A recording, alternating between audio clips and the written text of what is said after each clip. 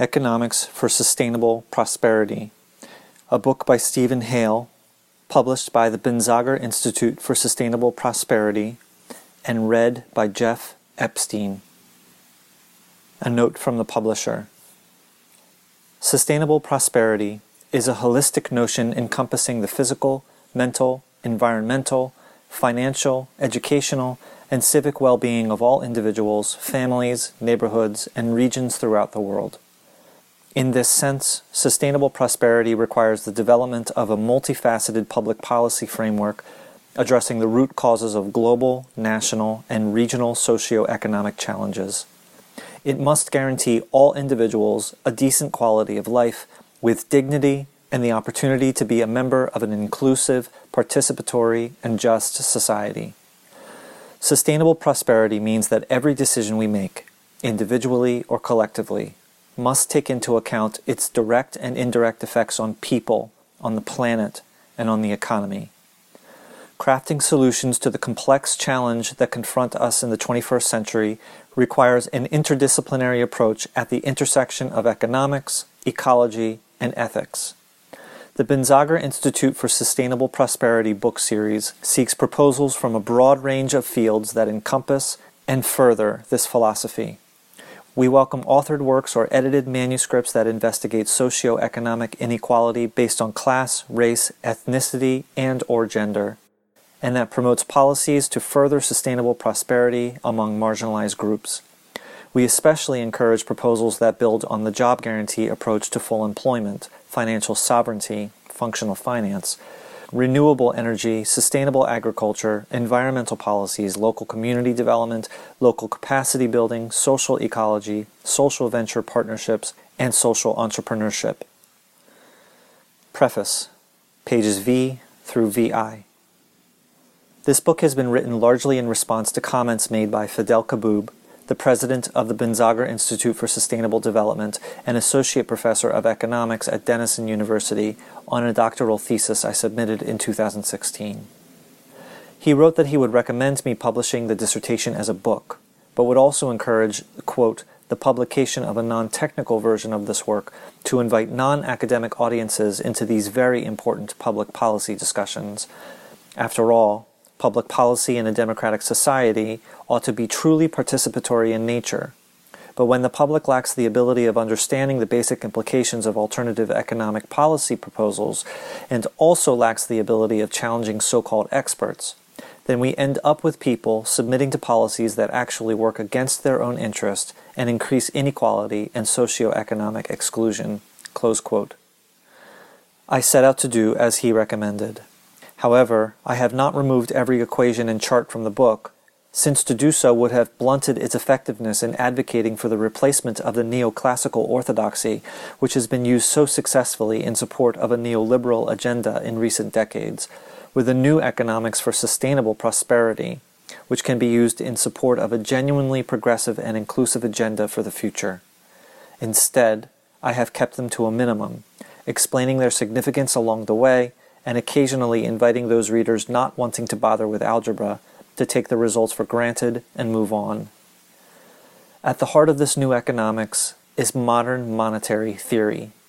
In February of 2018, I saw a podcast of a brilliant interview conducted by Steve Grumbine of Real Progressives with two of the founders of modern monetary theory, Professor Stephanie Kelton and Professor William Mitchell. Kelton and Mitchell separately made the point that without an understanding of modern monetary theory, there can be no successful prosecution of a genuinely progressive agenda in the USA or elsewhere, and that the achievement of equitable and sustainable prosperity in the future depends on a widespread understanding of the principles of modern monetary policy among the voting public. As Professor Joan Robinson said long ago, people need to learn some economics to avoid being fooled by economists.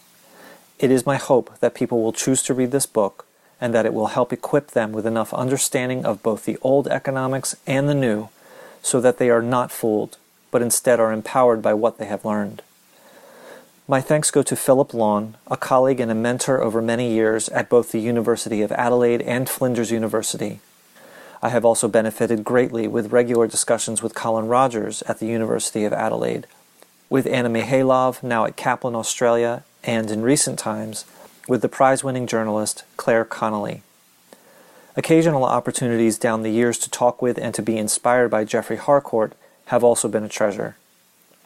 I wish I could thank an unknown banker who, in spite of his seniority at work, was a student on a course I was teaching in London, leading to the membership examinations of the Chartered Institute of Bankers at some point during the late 1990s.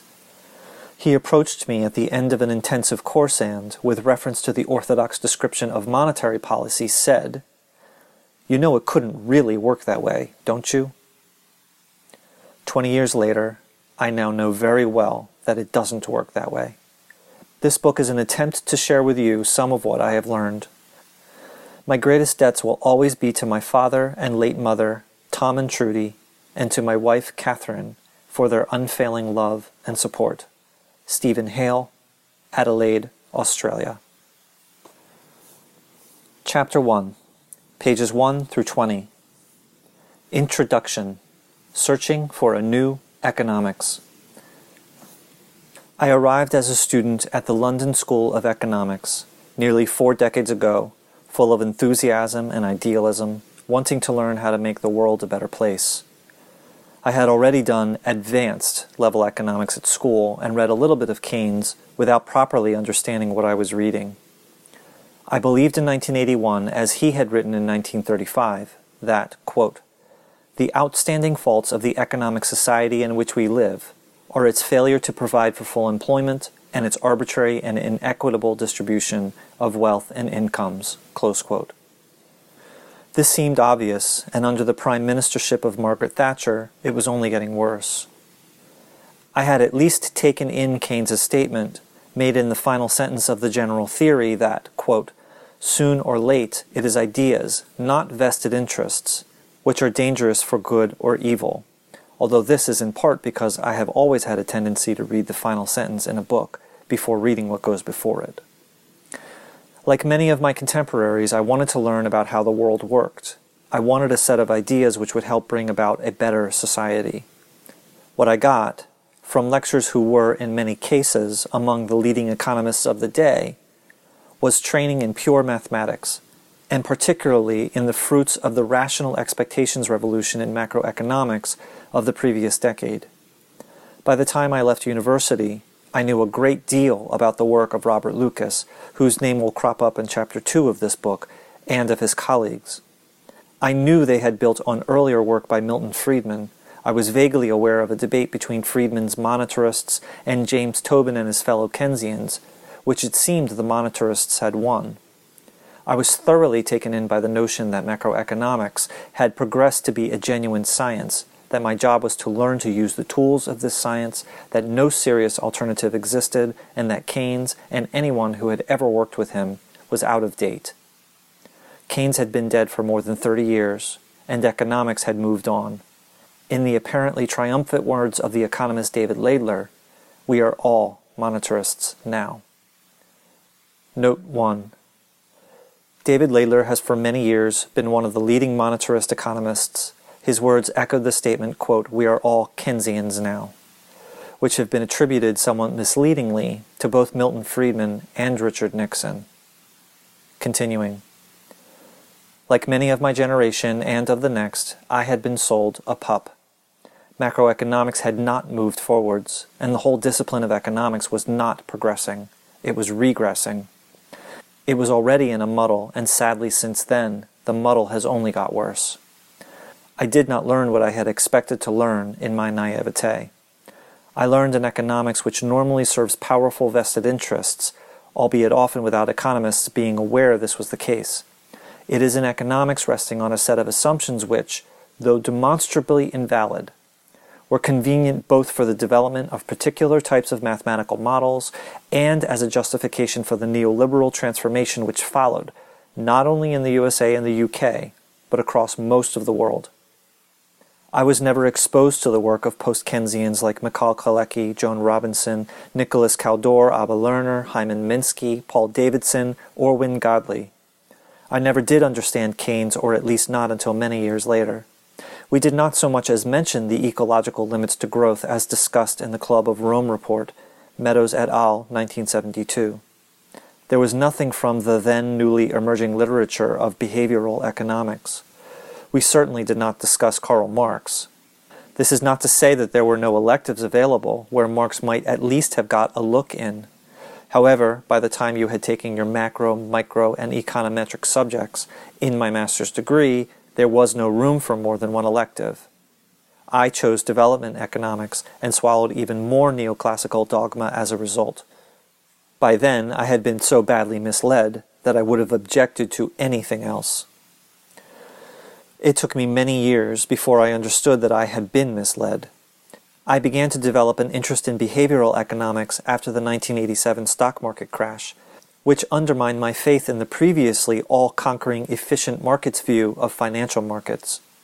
Over time, during a career spent training accountants and bankers, I met the odd banker who suggested to me that the orthodox description of monetary policy could not possibly be correct, and gradually the significance of this began to sink in. Financial crises seemed to be happening more and more frequently. Inequality kept rising in many countries, and trickle-down economics began to seem absurd. Then in 2002, I started teaching at the University of Adelaide, which at the time, in Colin Rogers, had a head of school who was a prominent post-Keynesian. I barely knew such economists existed. I read some of Colin's work, which led me on to that of Jeffrey Harcourt, 2001 for a good start, the most famous economist ever to work at the university and to what was for the first time a correct understanding of Keynes. Forgive me for the religious reference, but I felt like a born-again economist. This was what I had wanted to know in 1981, and had lacked both the maturity to discover for myself and the encouragement to do so from those who had been my educators. There was still something missing, though. The general equilibrium approach of orthodox economics, which I will reject in Chapter 2 for very good reasons, at least seems to hang together. It is suggestive of the approach to economic management which the great majority of economists, politicians, and pundits continue to take for granted to this day. Post-Keynesian economics seem to me to lack the internal consistency and power to ever challenge orthodox economics with much prospect of success. To change the direction of our societies from a path of neoliberalism towards one of equitable and sustainable prosperity, something was missing. That something is modern monetary theory. I was originally introduced to modern monetary theory by Philip Lawn, who is Australia's leading ecological economist and a pioneer of a metric of economic development called the Genuine Progress Indicator. Phil was a colleague of mine at Flinders University in the middle of last decade and persuaded me to start reading Bill Mitchell's Billy blog. William Mitchell, from the Centre of Full Employment and Equity in Newcastle, New South Wales, is not only one of the principal developers of modern monetary theory, but also a candidate for the title of the world's best living economist. However, despite reading his blog, I remained something of an MMT skeptic until the collapse of Lehman Brothers on the 15th of September in 2008. It was that event, and the events that followed it, which led me to read voraciously all the modern monetary theory I could lay my hands on, as well as books and papers by Hyman Minsky and Paul Davidson, and by Michal Kalecki and Keynes himself. As you can see, I am a slow learner.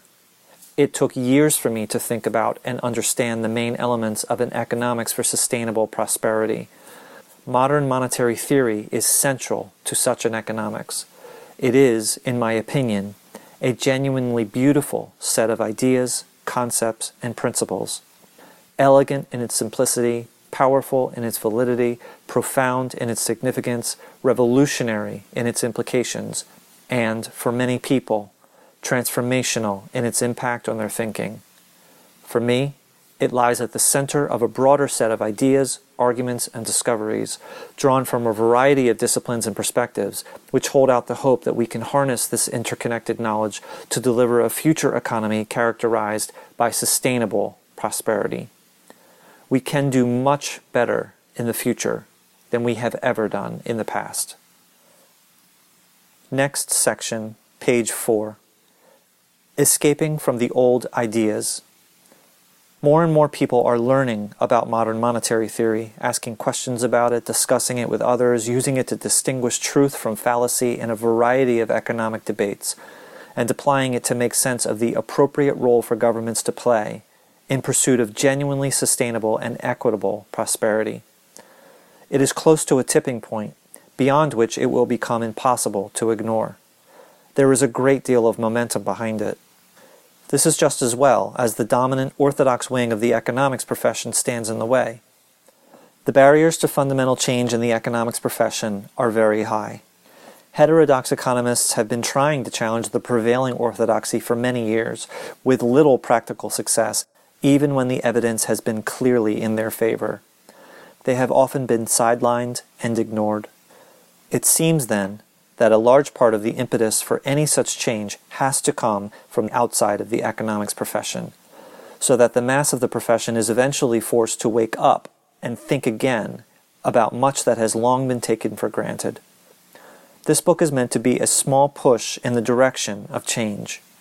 While I hope it is a good read for economists of both the heterodox and the more open-minded orthodox varieties, it is intended just as much for activists and policymakers with an interest in economics. I hope for some people it will be a shortcut. I would not like you to have to go through such a long process of transition as I have done. I hope it is accessible to all, useful to many, and I hope it doesn't make economics seem like brain damage. That is exactly how economics was described by the environmental activist David Suzuki in a 2011 documentary movie. Note 2. This Canadian movie was called Surviving Progress. Continuing. Economics, however, is obviously just the study of the economy. The economy is the set of natural and fabricated resources, institutional arrangements, organizations, and markets which are available to meet our needs and to influence our current and future well-being. It is something which we have created and which we can and will change, for better or for worse. Like all institutions, it evolves over time, and not necessarily in ways which are conducive to genuine progress. It has evolved and been managed in such a way as to push us beyond our planet's ecological frontier, while at the same time, in many countries, failing to provide the social foundations for shared prosperity. You could say the same thing about economics as a discipline. It has evolved in a way which has not been conducive to the well-being of people and the planet. To state that millions have been lifted out of extreme poverty is not much of a defense for economic orthodoxy. Many millions still live in want and insecurity in a struggle for survival, in a global economy with the technology to make this unnecessary. And all the while we are using, according to the Global Footprint Network, such a high level of ecological resources that we would need 1.7 planet Earths for this to be sustainable in the long run. If every individual on the planet consumes resources at the rate of the average American or Australian, we would need 5 planet Earths. We have, since the 1970s, unnecessarily gone well beyond our planetary boundary for resource use, partly because orthodox economics has encouraged our leaders to concentrate on goals which are largely irrelevant to human welfare, and to ignore those things which really matter. Even in America and Australia, relative poverty has increased, as inequality has been allowed to rise to levels not seen since before World War II. Many of the changes which have happened in the USA and elsewhere over the past 30 years have been destructive rather than progressive, and for that, the economics profession shares a great deal of the blame. So it is understandable that a lot of people have lost faith in economics and might echo Suzuki's words. Much of the economics done over a long period has been, if not brain damage, at least a form of brainwashing, and this is true of virtually all the work done within orthodox macroeconomics since about 1980. The good news is that this brainwashing is not irreversible. If you have had too great an exposure to it and feel yourself to have been damaged as a result, then this book is offered as a remedy. If you have so far avoided being damaged, then please see the book as a form of inoculation. Once you have read it, you will be able, if you wish, to read a wide variety of mainstream texts or to engage prominent conservative economists in debate with no fear of being misled. Instead, you will be amazed that they could have been so wrong about so much that matters over such a prolonged period. You will wonder how this is even possible. To describe all economics as brain damage, though, is silly and potentially self-defeating, whatever your form of activism. To quote John Maynard Keynes, once again from the last page of The General Theory, quote, "The ideas of economists and political philosophers, both when they are right and when they are wrong, are more powerful than is commonly understood." Close quote. Now, as much as at any time in history, it is important for as many people as possible to engage with economic ideas and to identify which seem to be right and which are wrong. At the very least, we can then, as Joan Robinson put it, quote, "avoid being deceived by economists." By the wrong sort of economists in any case, because the right sort of economics can be a force for good and help to deliver a genuinely sustainable prosperity. In his brilliant popular science book, A Short History of Nearly Everything, 2003, Bill Bryson described the reluctance of leading geologists over many years to accept or even to take seriously the notion that the continents are not fixed in place, but drift and collide over time. It took more than 50 years for plate tectonics to be accepted as valid, despite the fact that generations of children had by then noticed that the continents in places seemed as if they would fit together like pieces in a jigsaw, and that there was overwhelming scientific evidence of continental drift. For half a century, plate tectonics was not something in which a respectable geoscientist could believe. It is not only in economics that the great majority of the supposed experts in a field can be badly wrong about fundamental issues over a long period. Imagine that the economic well-being of billions of people had relied on the theory that the continents are fixed in place. The consequences could have been disastrous. They might have included growing inequalities and insecurities in many countries, long-term unemployment and underemployment, rising household indebtedness, financial fragility, and dangerous climate change. All this may have gone along with growing political unrest, terrorism, the rise of the alt-right, and public disillusionment with mainstream politicians and their advisors. David Suzuki might have described the work of these scientists as brain damage. He would, of course, have been wrong to describe the whole of geoscience in these terms. It will be obvious, once you have read this book, that for many years, the majority of economists have doggedly maintained and built upon a core model of the economy which has been no more reliable than the theory that the continents are fixed in place, but far more difficult to displace, and with precisely the consequences described above. So dominant is this orthodoxy that David Suzuki might imagine it to be the only approach to the study of the economy in existence. Fortunately, it isn't. There is a better alternative. My purpose is to identify and explain the main elements of a new approach to economics which will help us to achieve sustainable prosperity, allowing, quote, all individuals a decent quality of life with dignity and the opportunity to be a member of an inclusive, participatory, and just society, close quote. Note 3. This is the definition of sustainable prosperity suggested by the editors of this series of books on behalf of the Ben-Zager Institute for Sustainable Prosperity. Continuing. This approach has different roots, different characteristics, and suggests radically different policy options to the economics which has dominated global discourse in recent history. Inequality, insecurity, poverty, unemployment, financial instability, and ecological crisis have multiple causes, but an important contributory factor to them all and to the social problems which are derived from them has been the discipline of economics as practiced by the great majority of the profession in recent decades. Economics can be a force for good or ill, but has too often in the past been the latter, acting as a barrier to genuine and widespread progress. This book is a search for an economics which will contribute towards, rather than frustrate, sustainable prosperity, and so be a force for good. Next section, 2 Traditions, page 7. Let us begin with a distinction between 2 very broadly defined approaches to doing economics. We might regard them as traditions. They are so broadly defined that it has been possible for the entire economic debate that many outside the profession, including David Suzuki and even some within it, have ever been exposed to fall entirely within the first of them.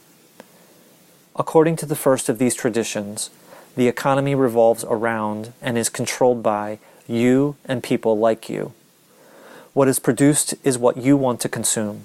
It is produced before being traded in markets, using your labor and using capital goods or machines. Natural resources, including energy, are either ignored or treated as a form of capital good. There is very little discussion of ecological sustainability. Growth is good. It means that there are more goods and services for you to consume. It is assumed that you choose how much to spend and save out of your current income, or how much to borrow, based on your well-established preferences and well-informed foresight as to your future needs, opportunities, and risks. You are free to choose how much of your time to use for leisure and how much time to spend in paid employment, again based on your preferences. The amount you earned depends entirely on how productive you are and on the number of hours you choose to work. You love to consume, but you hate to work. If you are unemployed, at least for longer than the time it takes the economy to recover from occasional random shocks, this is your choice. Note 4. Free to Choose was the title of a very influential book and television series by Milton and Rose Friedman, published in 1980. Continuing. There are a few frictions and so-called externalities, including pollution and the emission of greenhouse gases, disturbing what would otherwise be a perfectly efficient economy. But otherwise, a free and competitive market economy provides the best of all possible worlds, given the behavior of people like you. Note 7. At least it leads to an outcome which is Pareto efficient. This means a situation where it would be impossible to make one person better off without making at least one other person worse off.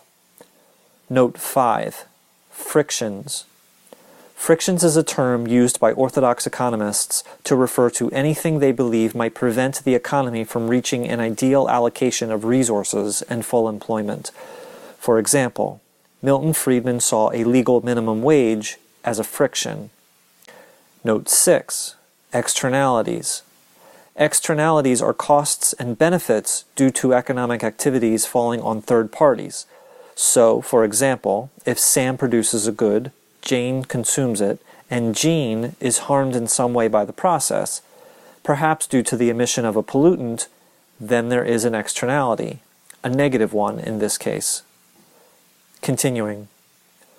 If there are things about the world you don't like, that is the fault of people like you. You have all the power.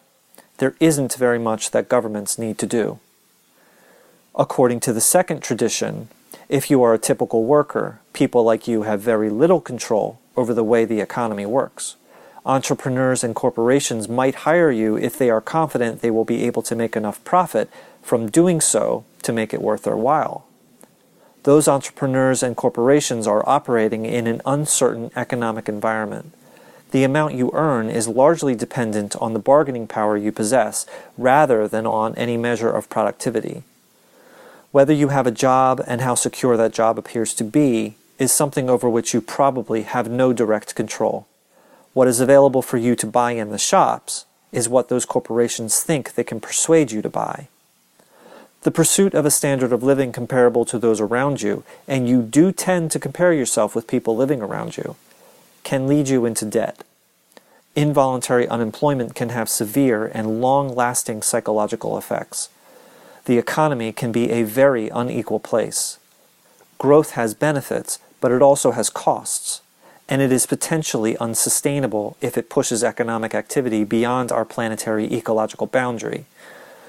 Governments have a responsibility to keep the economy close to full employment, to limit inequalities of income and wealth, to ensure everyone can meet their basic needs without being forced into debt or exploited, to maintain the natural environment for current and future generations, and to work towards some form of sustainable prosperity.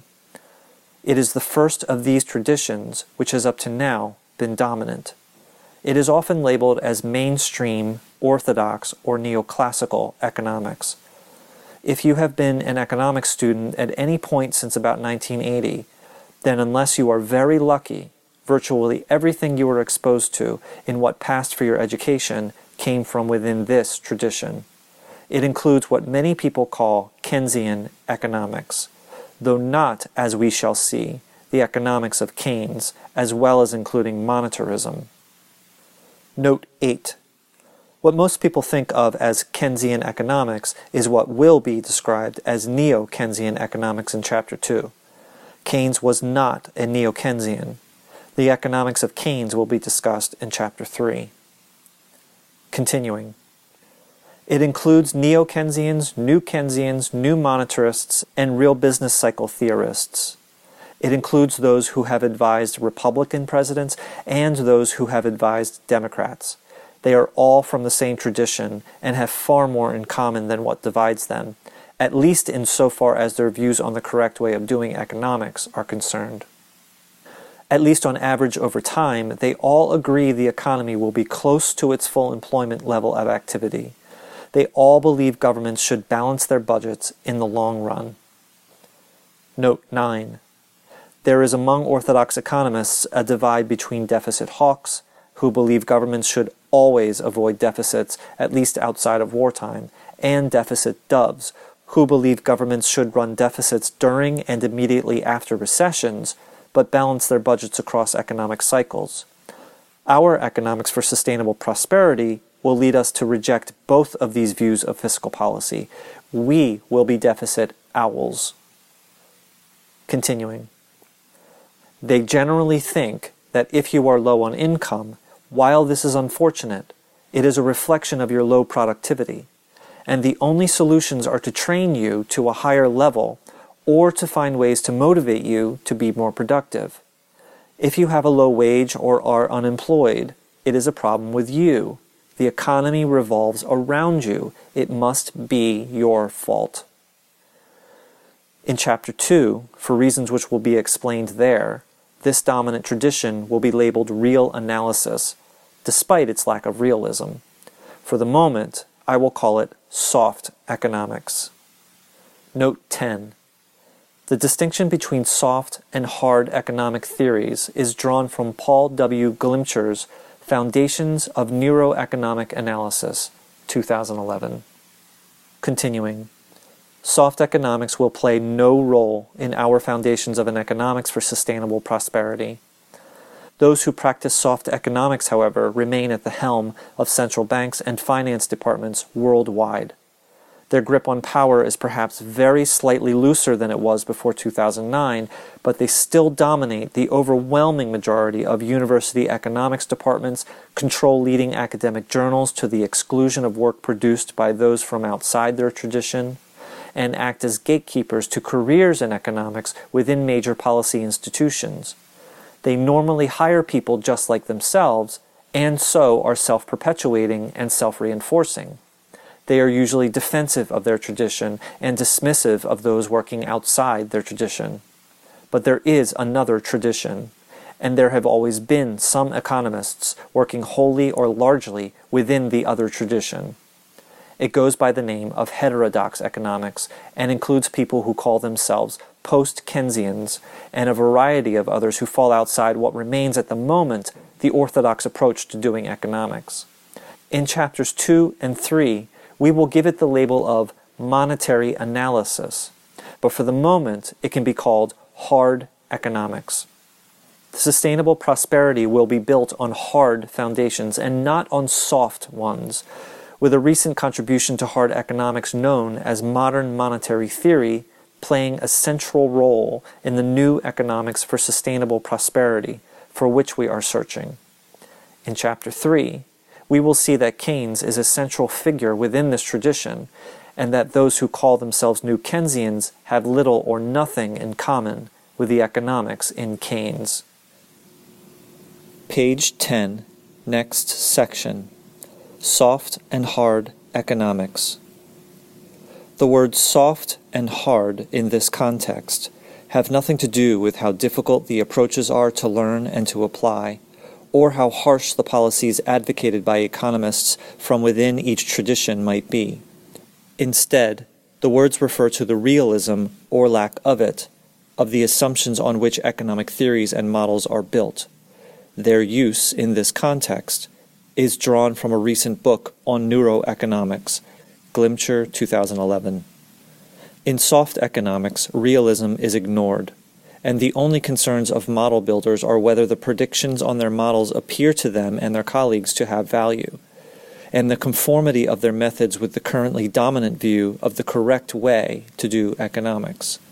If the techniques are standard and the predictions are seen as useful, the realism of the assumptions used to build the model is of no consequence. The soft tradition lends itself to mathematical theorizing and so attracts to the profession people who are easily impressed by mathematics and less interested in realism. In turn, this biases the profession towards a model of the economy which tends to be supportive of a laissez-faire approach to economic management. Those doing soft economics typically deny that ideology has any role to play in their theorizing, seeing themselves as objective scientists. But they abuse the scientific method, albeit unintentionally, and are wrong to argue that economics can ever be a values-free discipline. Those doing hard economics take an interest in how and why real people behave the way they do, and how economic institutions and processes actually work and evolve over time. Hard economics is, quote, because economics. It is not just about making predictions, but about building a useful map to guide policymakers through a complex economic landscape. Those doing hard economics make regular use of insights from a wide variety of other disciplines within the other social sciences and outside them. Psychology, sociology, anthropology, history, law, and even neuroscience are among those disciplines which are potentially important to hard economics. Conversely, soft economics is, quote, as if economics, where a set of often wildly unrealistic assumptions are accepted, and it is then standard practice to explore mathematically how the world would work if those assumptions applied, and to imagine that such predictions have relevance to a world where those assumptions clearly do not apply. Nobel Prize-winning economists from within this tradition, and the great majority of Nobel Prize-winning economists come from within this tradition, have dismissed disciplines like neuroscience and issues like the limitations a decision-maker with a brain might face as being irrelevant to an economist. Note 11.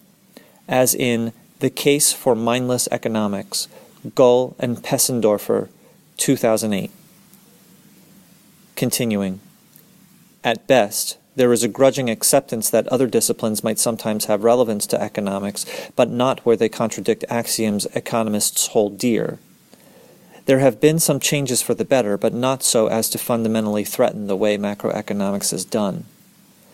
I want us to go on a journey from the economy we have today to an economy of sustainable prosperity.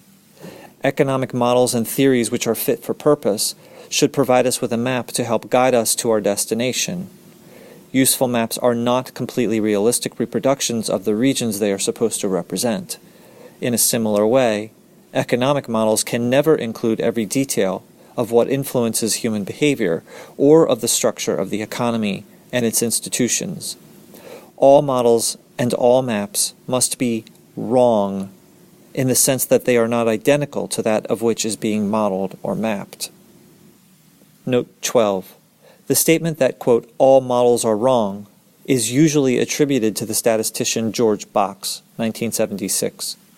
However, he also asked, quote, how wrong do they have to be to not be useful?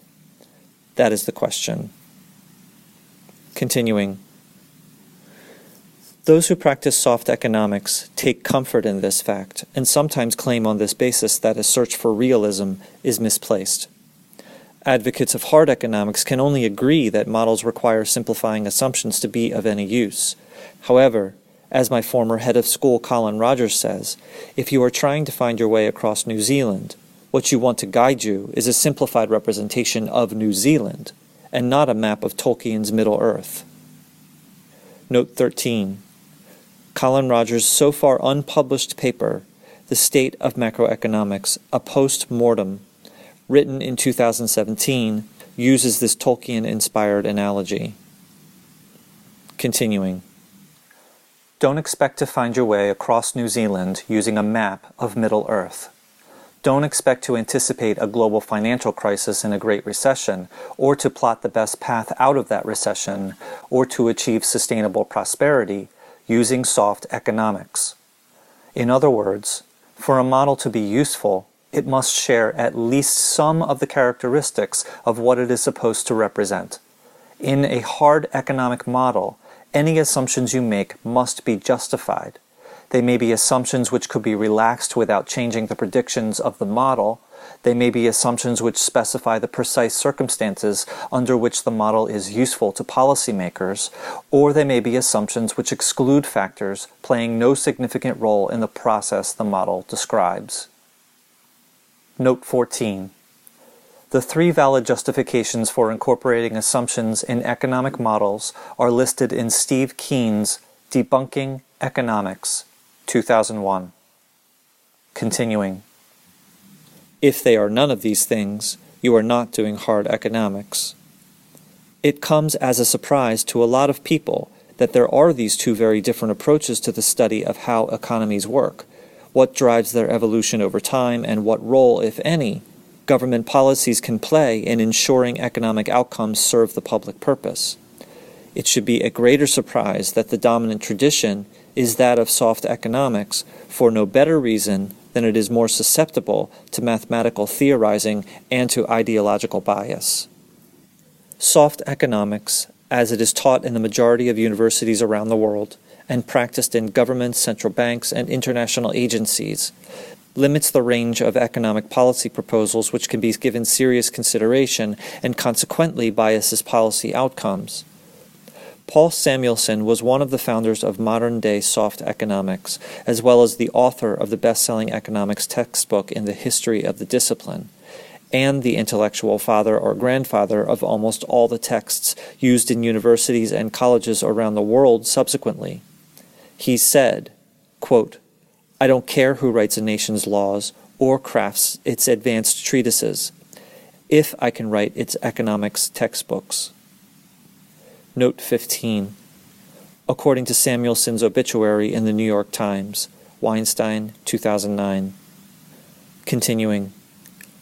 Hyman Minsky, who made major contributions to hard economics, once wrote, quote, "The game of policy making is rigged.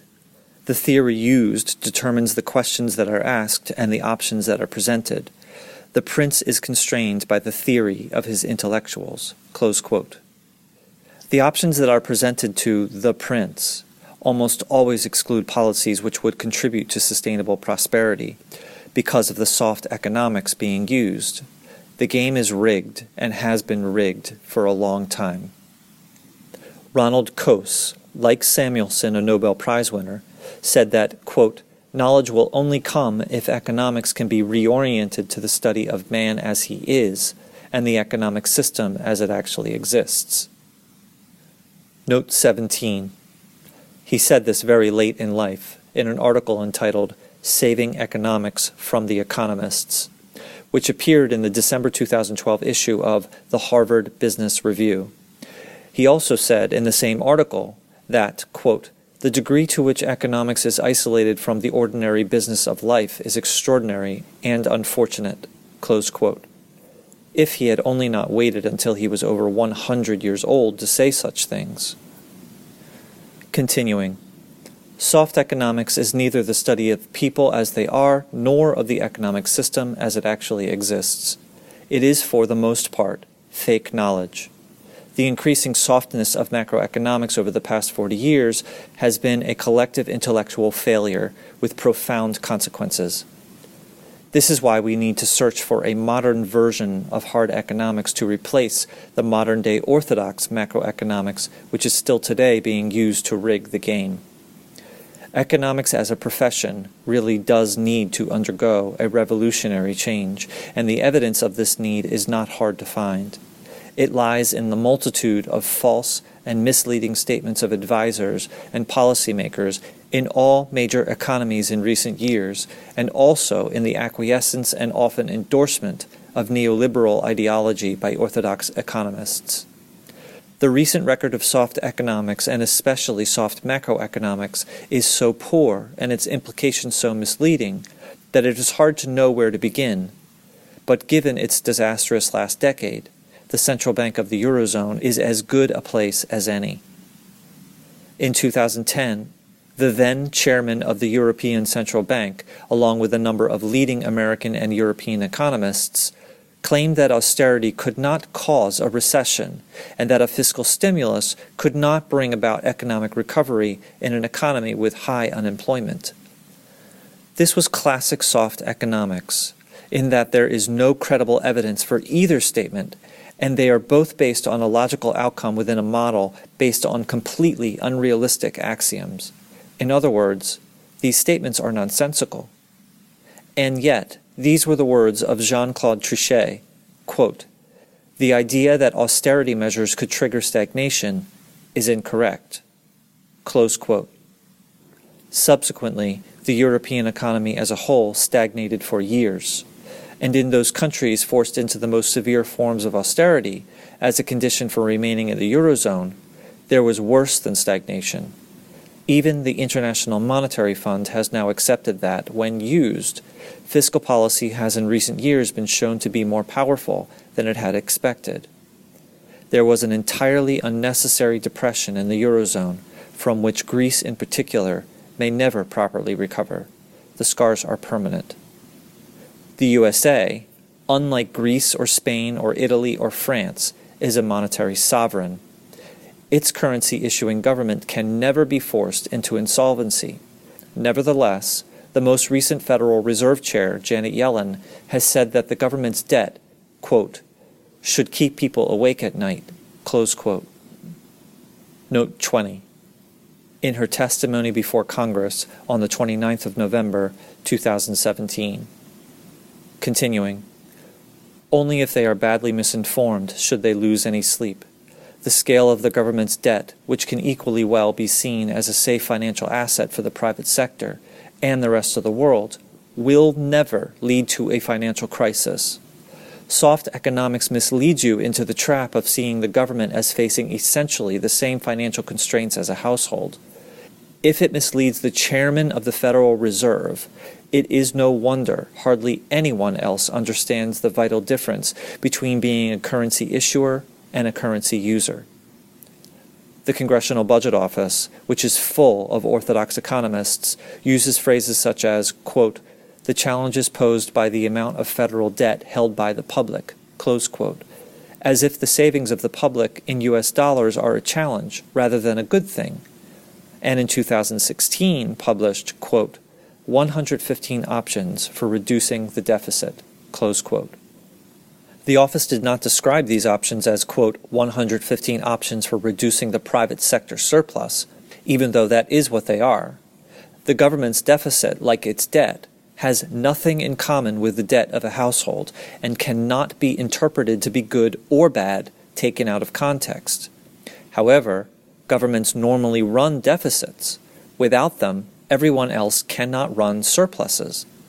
Looked at in this way, the aim of a monetary sovereign government should be to run as large a deficit as is consistent with non-inflationary full employment. This is a notion that many a modern orthodox economist finds as easy to accept as a 1950s geoscientist confronted with the statement that the continents drift. Yet it is the truth. There are many other examples we could list, such as the complacent words of Robert Lucas that, quote, the central problem of depression prevention has been solved for all practical purposes, close quote. Olivier Blanchard's ill-timed statement that, quote, the state of macro is good, close quote. Or Ben Bernanke's description of the U.S. economy not long before the crash of 2008 as the result of, quote, a great moderation, close quote, oblivious of a gathering financial storm. Note 24. In a speech delivered at the meetings of the Eastern Economic Association, Washington, D.C., on the 20th of February, 2004. Next section, page 14. Rescuing Macroeconomics. Something is up with economics, and especially macroeconomics, as it has long been taught and practiced within the dominant tradition. As Paul Krugman said in his New York Times blog in response to Blanchard, quote, the state of macro, in short, is not good. William Buter wrote in the Financial Times soon after the crash of, quote, the unfortunate uselessness of most, quote, state-of-the-art academic monetary economics, close quote. He went so far as to argue that most PhD-level economic education over the previous 30 years had served to weaken the discipline rather than strengthen it. Paul de Grau, in the same publication a few months later, opined that, quote, the science of macroeconomics is in deep trouble, close quote. Charles Goodhart, at roughly the same time, accused orthodox economists of, quote, a steadfast refusal to face facts, while writing of, quote, the continuing muddles of monetary theory. These are not obvious revolutionaries. There are few more eminent economists than Krugman, Goodhart, de Grau, and Buter, and with the exception of Charles Goodhart, they are commenting on a tradition of which they are themselves in some ways still prominent members. A dramatic shockwave was created by Paul Romer, until recently the chief economist at the World Bank, and for some years a strong candidate for the Nobel Prize in his paper, The Trouble with Macroeconomics, 2016.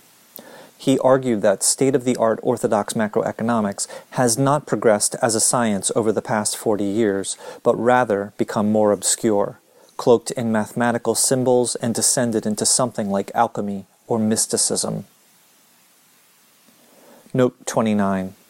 Delivered by Paul Romer on the 5th of January 2016 as the Commons Memorial Lecture of the Omicron Delta Epsilon Society, forthcoming in the American Economist. Continuing. This is the economics which still guides policymakers worldwide. It is based on a mistaken philosophical approach to doing economics. It is not fit for purpose in the 21st century.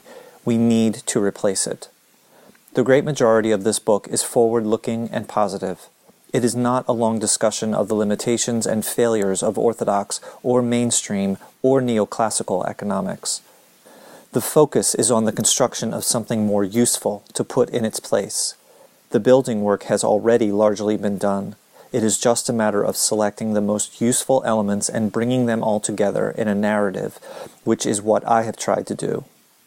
However, we need to understand what it is we are seeking to replace, why it has been so persistent in spite of its deficiencies, and why it is so important that it is replaced.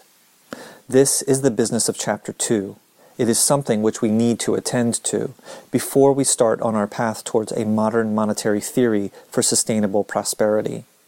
If we do not get our economics right, we will not achieve sustainable prosperity. Getting the economics right means doing hard monetary economics, not soft economics.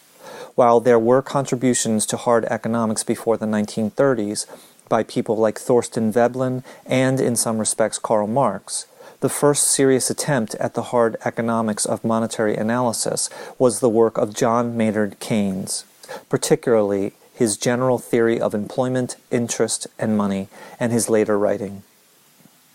Note 30.